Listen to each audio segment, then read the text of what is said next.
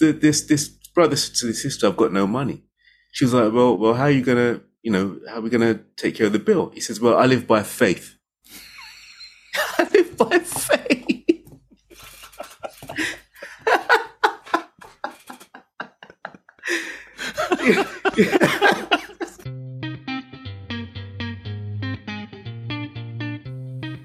Welcome to the Reclamation Podcast. My name is Aldo Martin. And I'm Cousin Eddie. And together, we're going to explore what it's like to be in and leave a religious cult. For more info on the Reclamation Podcast, or to tell your story, follow me on Facebook, Instagram, or Twitter at Aldo B. Martin. So as a week, Mondays would be if you're living in a brothers or sisters flat, which is basically like a little commune.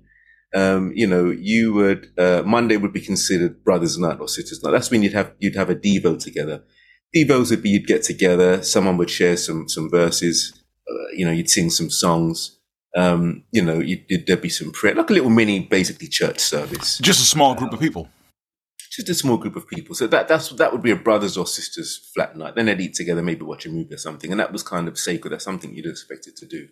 Tuesday night, you would, if you was a leader, you would be in a leaders meeting. That's when, if you was a leader, for instance, I eventually became a leader and had a team of, maybe I had 9 people. I led that group with another sister. And, the Tuesday meetings when you'd get together with your leader, who would be someone in the ministry. And they would have their group leaders or Bible group leaders, maybe 9 or 10 guys. And we'd get together and we'd talk about things like statistics, like how many people did you have on church on Sunday? Who gave their contribution, who didn't give their contribution? How many Bible studies have you got? How many people have you got committed for the following church service coming up? You'd go through all your statistics, stats, who's on the sin list, who's on the weak list. Oh, not sin list, who's on the weak list. So you had the weak list. The weak list would be people who aren't really playing ball. People who aren't coming to church every Sunday. People who aren't really giving their contribution. They'd be on the weak list. They'd be, kind of sus. So we'd have to put them on a special list and keep an eye on them and check in and make sure things were in order. We had to see to it, we had to see to it, brothers, so we'd see to it to our brothers and sisters anyway. Don't be on the week list. Don't be on the week list. On a Wednesday night, Wednesday meeting, so after work, your Wednesday meeting midweek, it's more on, on disciples, on the Christians, the members of the church. And then, on a Thursday, man, that was, you should be in a Bible study at Thursday evening. You should have people you're reaching out to. And you should be, if you don't have your own study, you should be in on a study, the very least. But Thursday nights, you should be involved. That's what we used to call that. I think we'd say prime time was the term we'd use, prime time. Hey, look at this. New lingo from the UK, prime time. We didn't use that time out here. Okay. Prime time. So prime time are those gaps in a week where you should be out there, either studying or out there reaching out to people. They were the prime time periods.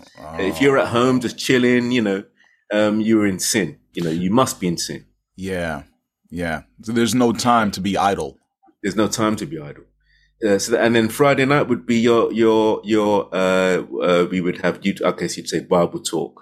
We would say, we'd basically say Bible talk with other terms as well. But that's when your group, that'd be my group of people who I would oversee, would get together and we'd kind of have some visitors come over, hopefully, and we'd do maybe a Bible discussion. And our focus was basically, it was an opportunity to get some people to come along and try and indoctrinate them, befriend them, love bomb them, feed them, impress them. But ultimately what we're doing is trying to, on a Friday night, coerce some individuals. Let's just be straight, right? Yeah, man. So, that was your week. And then, Sunday, What about Saturday? Saturday. We can't skip Saturday. Saturday afternoon was prime time. You should be out on the streets getting ready for Sunday because, hey, if you don't have any visitors, if you do have visitors, it should be overkill. You need to do more. And then Saturday night was date night. That was the one time where you could kind of let your hair down. There wasn't any pressure to be reaching out to anyone. You'd done all that Saturday morning, afternoon. You're kind of off your clock. You're off the clock. Yeah, you clock out, right, for a minute. Yeah, because nobody shares their faith on dates. No. Who the hell? Let me tell you something, man. I remember that happened maybe once or twice with a sister. Yeah, and I was like, yeah, we ain't hanging out again. You better not. She may have been trying to impress you, you know. That's what I'm saying, B. Like, nah, you know what? Nah, keep that shit. I don't want to. I've been slaving all week. I just want to watch the damn movie. That's it, man. That's what it was like. Oh man. No, but you said a key thing, like trying to impress. Yeah, she was trying to. I'm not gonna front. There was times I was trying to impress the sisters too. You know, exactly. It was cousin Eddie. We used to. It was like peacocks. Yeah. Right. The way peacocks fan out their feathers to try to impress the other.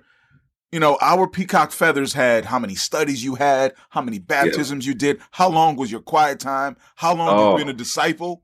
Oh, that was one too, yeah. You know what I'm saying? Because 4 years. Yeah, because once you tell people, I've been in the game for 8 years, they're like, whoa.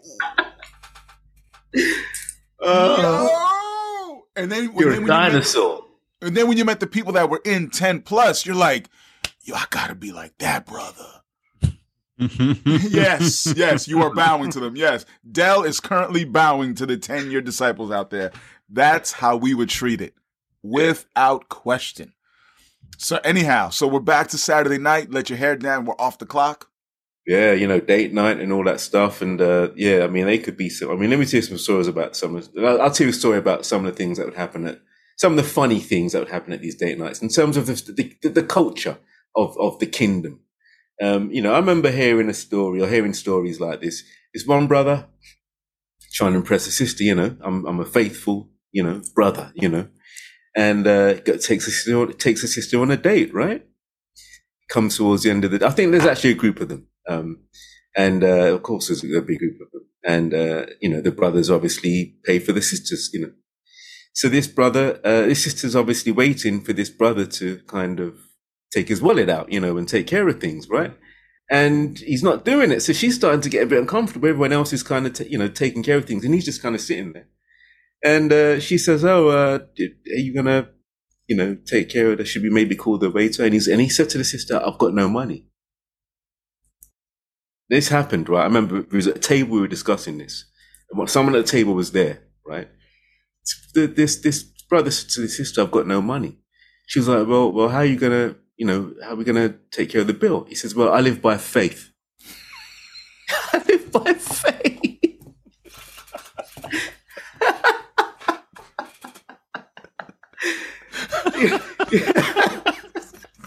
Man, she pulled her wallet out. She took care of it. But I think he may have been trying to impress her, Like, hey, I'm a super spiritual brother, I don't even carry my wallet, But you know what the irony of it?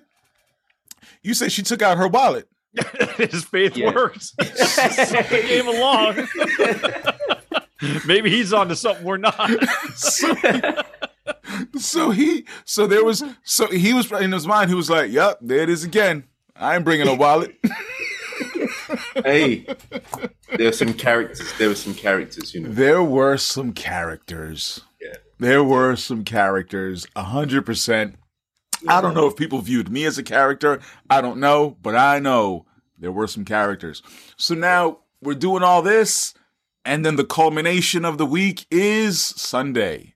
Can we just stop for 1 second? I just wanted to clarify something, Del. You mentioned when you woke up out of the, out of the 10-year coma.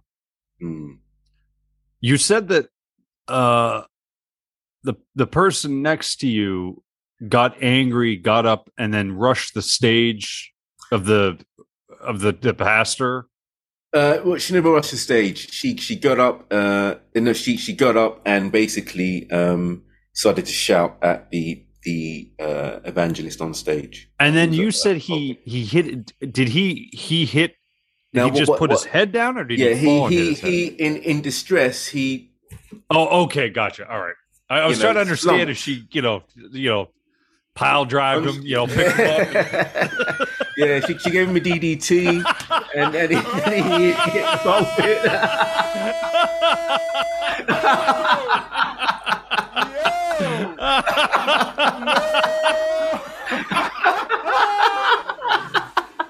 The DDT. So to clarify, this woman did not pile drive the she didn't evangelist. Pile drive the evangelist. He just in distress. He put his head down on the podium. Yeah, he slumped into the podium. He literally hit his head on the podium. You know, the motion. You know, he slumped into the podium, almost fell into it in just absolute distress. He was just deflated. Yeah, completely. It was a really sad sight. You know, someone I really actually liked, and it was sad to see that. But that's what happened. Gotcha. So let's talk about this letter. Oh, right. Let's talk about this letter. The now infamous Henry Crete letter was distributed worldwide in early 2003. Does that sound about right, Del? Yes, that's right. Yeah. And it sent shockwaves around the kingdom, for lack of a better term. And when I say kingdom, I mean literally in all the churches worldwide. Now, however, the epicenter of all of this was London, England, where you were. Yeah. Or are. Yeah. I'd like to talk about the immediate impact of the letter, right? Before we discuss the impact, why was it written? Okay. Now, all of this happened a very, very long time ago, I should just say. And my memory, you know, I remember everything that happened, but not necessarily in the right order. So let me just kind of put that out there right now. That everything I'll be describing might not be 100% accurate in terms of order. But, you know, everyone experienced that letter in their own kind of unique way, depending on where you were at when it came out, you know, where you were hardcore kind of committed, sold out brother, where you kind of on the fringes, depending on where you were on the spectrum of leaving and hardcore sold out disciple, that letter affected you in a unique way. Now for me, when that letter came out, I wasn't actually, I was still pretty much undecided. A lot of things happened prior to that letter coming out. You were undecided on what? On my opinion of the ICOC. You know, am I going to dig in and keep going and remain faithful, or am I going to leave this organization? Literally, you're literally at a crossroads. I'm literally at a crossroads. I definitely. I mean, at the time, I was definitely more. I'm a Christian. I'm a disciple. You know, and it's all about God. It's not about the individuals. That's where my head was kind of at the time. Yeah. But a lot of things happened, you know, at the time. And you know, Kip McKean, I know around Kip McKean, I think in 2001, I think at one point he wrote a letter at one point to the church. A resignation letter. Not a resignation letter, but he was going on a sabbatical. That's right. Yeah, that's right. And then I think it was Mark Temple. And his letter, Kip McKean's letter was he was the leader of the whole thing. His letter was absolute bullshit because he was talking about like his sins, Cousin Eddie, like his mistakes and stuff. But he was talking about the cool sins, right? Like he was talking about, you know, my problem was I loved you too much. My problem was we did so many things and I took all the credit. Right? My problem was I didn't seek enough help. Like cool shit. It's like go stroke your ego somewhere else. Yeah. Yeah. So I'll kind of take you through the kind of how I remember things, the kind of order of what happened. So Kip's wrote that letter. Kip writes that letter, and then around about 2002, Mark Temple, I believe it's Mark Temple. I think he calls this unity meeting. Who's he? Now, Mark Templar is a very key individual. He was responsible, now from what I remember, for planting I think a church in India. And he was like he had demigod status out there, you know. And then he was assigned to London. He was one of the key leaders, you know, one of the guys closer to Kit McKean in the kind of ranking order. And he ended up leading London. Was he an Englishman? He's actually an American. He's an American. Anyway, he calls this meeting, and I believe that the staff and some key members somewhere in the States are talking about Kip and just the situation. I think a lot of things come out and a lot of things are said. I'm not quite sure if Kip was at that meeting again. I don't recall. I think he probably was, and there was a confrontation of some sort. That from what I remember, I think that was the case.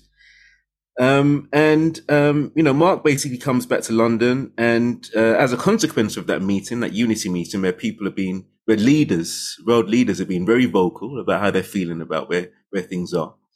He you know, comes back and kind of admits to the London staff, hey, you know, I've just come back from this meeting, and there's been some issues. You know, I've definitely been at fault. So extends the open conversation to the London staff. The London staff have got issues. They're like, okay, yeah, we got some stuff to say. Okay, yeah, we'll tell you how we've been feeling. And they open up, you know. And when you say the staff, who are we talking about? The staff would be, from my perspective, from a rank and file member, you know, the staff are the paid leaders in the church. Yeah. You know, I was leader in the church, but I was an unpaid leader. You know, I was given a responsibility of looking after, shepherding, so to speak, a handful of individuals. Along with the sister, I would take care of the brothers or the overall group. Mm-hmm. She would take care particularly of the sisters, but we would manage and look after these individuals, making sure they're paying contribution, mm-hmm. making sure that, you know, they're at church, not missing meetings, bringing people along. You know, that would be my job. But above me would be the paid individual who would oversee the several groups. Several groups mm-hmm. of, you know, just like mine. And that was his job, to make sure that the likes of myself, this level of leadership are doing what they need to do to keep things in order. That's the way it would work. So these leaders, these paid individuals, some have been paid individuals, we'd say in the ministry. When you're in the ministry, it means you work for the church. So these guys in the ministry, you know, yeah, they had a lot to say. You know, when you're paid, you know, there's power over you and there's pressure on you. And some of these guys, you know, were under some pressure to perform. You know, some of these paid guys, these disciples would even you know, be a bit deceitful about their stats in their meetings just because of the pressure to perform. You know, they've been paid. So these guys had a lot to say to Mark about Mark's particular leadership style and how he'd been doing things, you know, the kind of previous years. And then these talks extended into the likes of myself, the rank and file individuals. And people started to, we were basically told, look, you know, Kit McKean is on sabbatical, and there's been some discussions amongst leadership, the upper leadership, and and a lot's been said, and there's been a lot of apologies, and there's been some revelations and some, you know, some understandings, and we'd like to extend the conversations to you, the congregation. How do you feel? And yeah, there was some feelings, you know. So these talks are starting to kind of come about, but you know, basically Henry Creet's letter drops, and it drops. the way my understanding of the way it dropped was there was actually a meeting where he was, again, there's these talks happening amongst leadership, and Henry Creet had drafted this letter.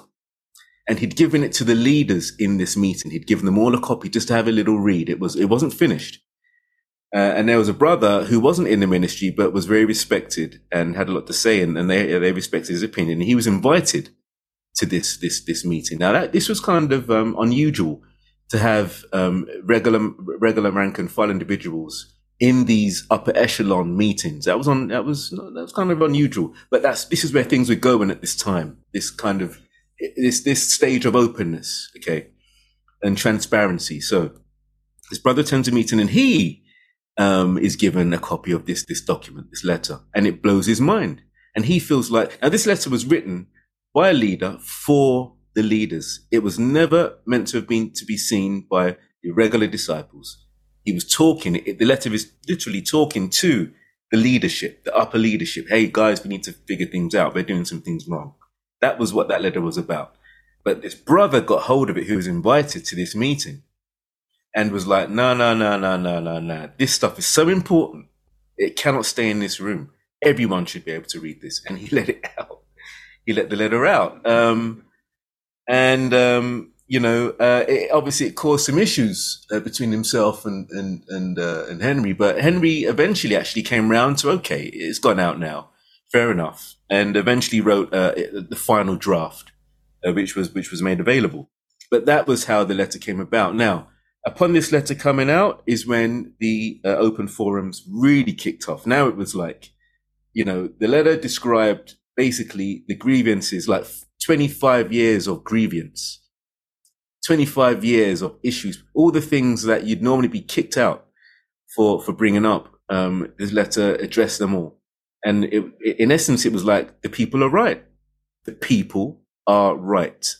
In essence, that's what the letter said. We need to change. We need to change things. Hence the implosion began.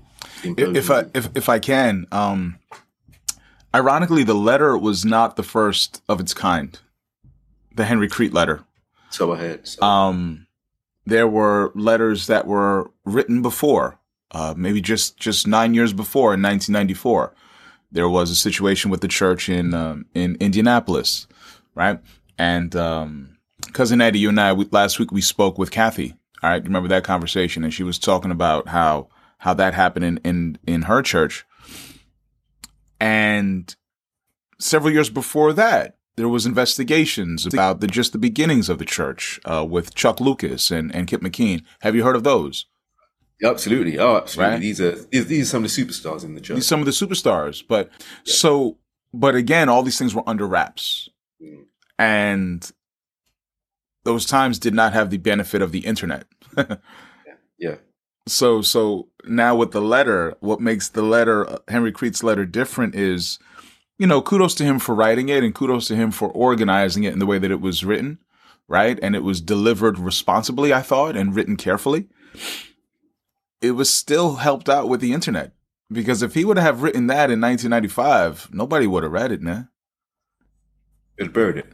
Yeah, they would have buried it. You think that letter would have made it to an episode of KNN?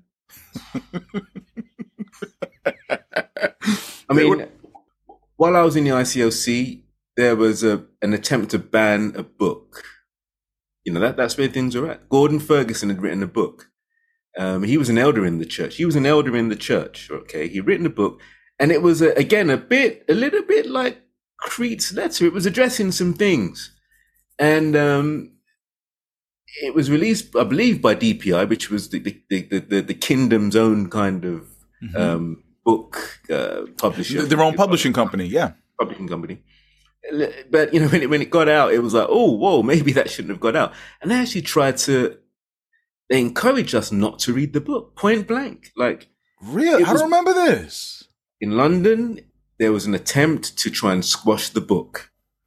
This is what I'm, hey. Listen, man. Listen, this is where I call a timeout. There's a timeout. Gordon Ferguson was one of the elite members of this organization. I don't know where he ranked, but I just know he was one of the elite, an elder. Founding father type of person in this organization. Are you saying that he wrote a book? Yeah. For DPI? Cousin Eddie, DPI is Disciples Publishing Incorporated or something like that, right? It was our own propaganda. We're writing books about our shit for members to read. He wrote a book, and it was, the church deemed it as controversial, and in London, they encouraged people not to read it? 100%. That happened. I had the book. Oh, contraband. I had the contraband, it was ironic. ironic. Did you get it after you were told not to, or you already had it? I think I got it after, because you know the way it goes. Like, don't do that. Oh, really? Why? So you want to find out, right? Yeah. So I got hold of the book, and it was great. It was. I can't. I mean, this was 20 years ago. I can't remember exactly the contents of the book, but I remember there was like a blatant attempt, and there were discussions amongst the kind of rank and file, like, they like banned the book. This is book banning. This is like, it was one of those kind of red flags. Yeah. It was one of those earlier red flags. That the facade was kind of crumbling even then, and this was closer to 2003. This was within a few years, is when that happened, and it was one of those little kind of moments of, I think, a worldwide moment of, churchwide moment of red flag. You mentioned red flags, and that's something that we've asked numerous guests about. What were some other red flags that you noticed that you decided to, I don't want to put words in your mouth, but what were some of the red flags, and what did you noticed, and what did you decide to do when you noticed those red flags? Next time on The Reclamation. Now there's one side of that. There's regret, and there's frustration, and there's anger, and there's resentment, and there's all of that.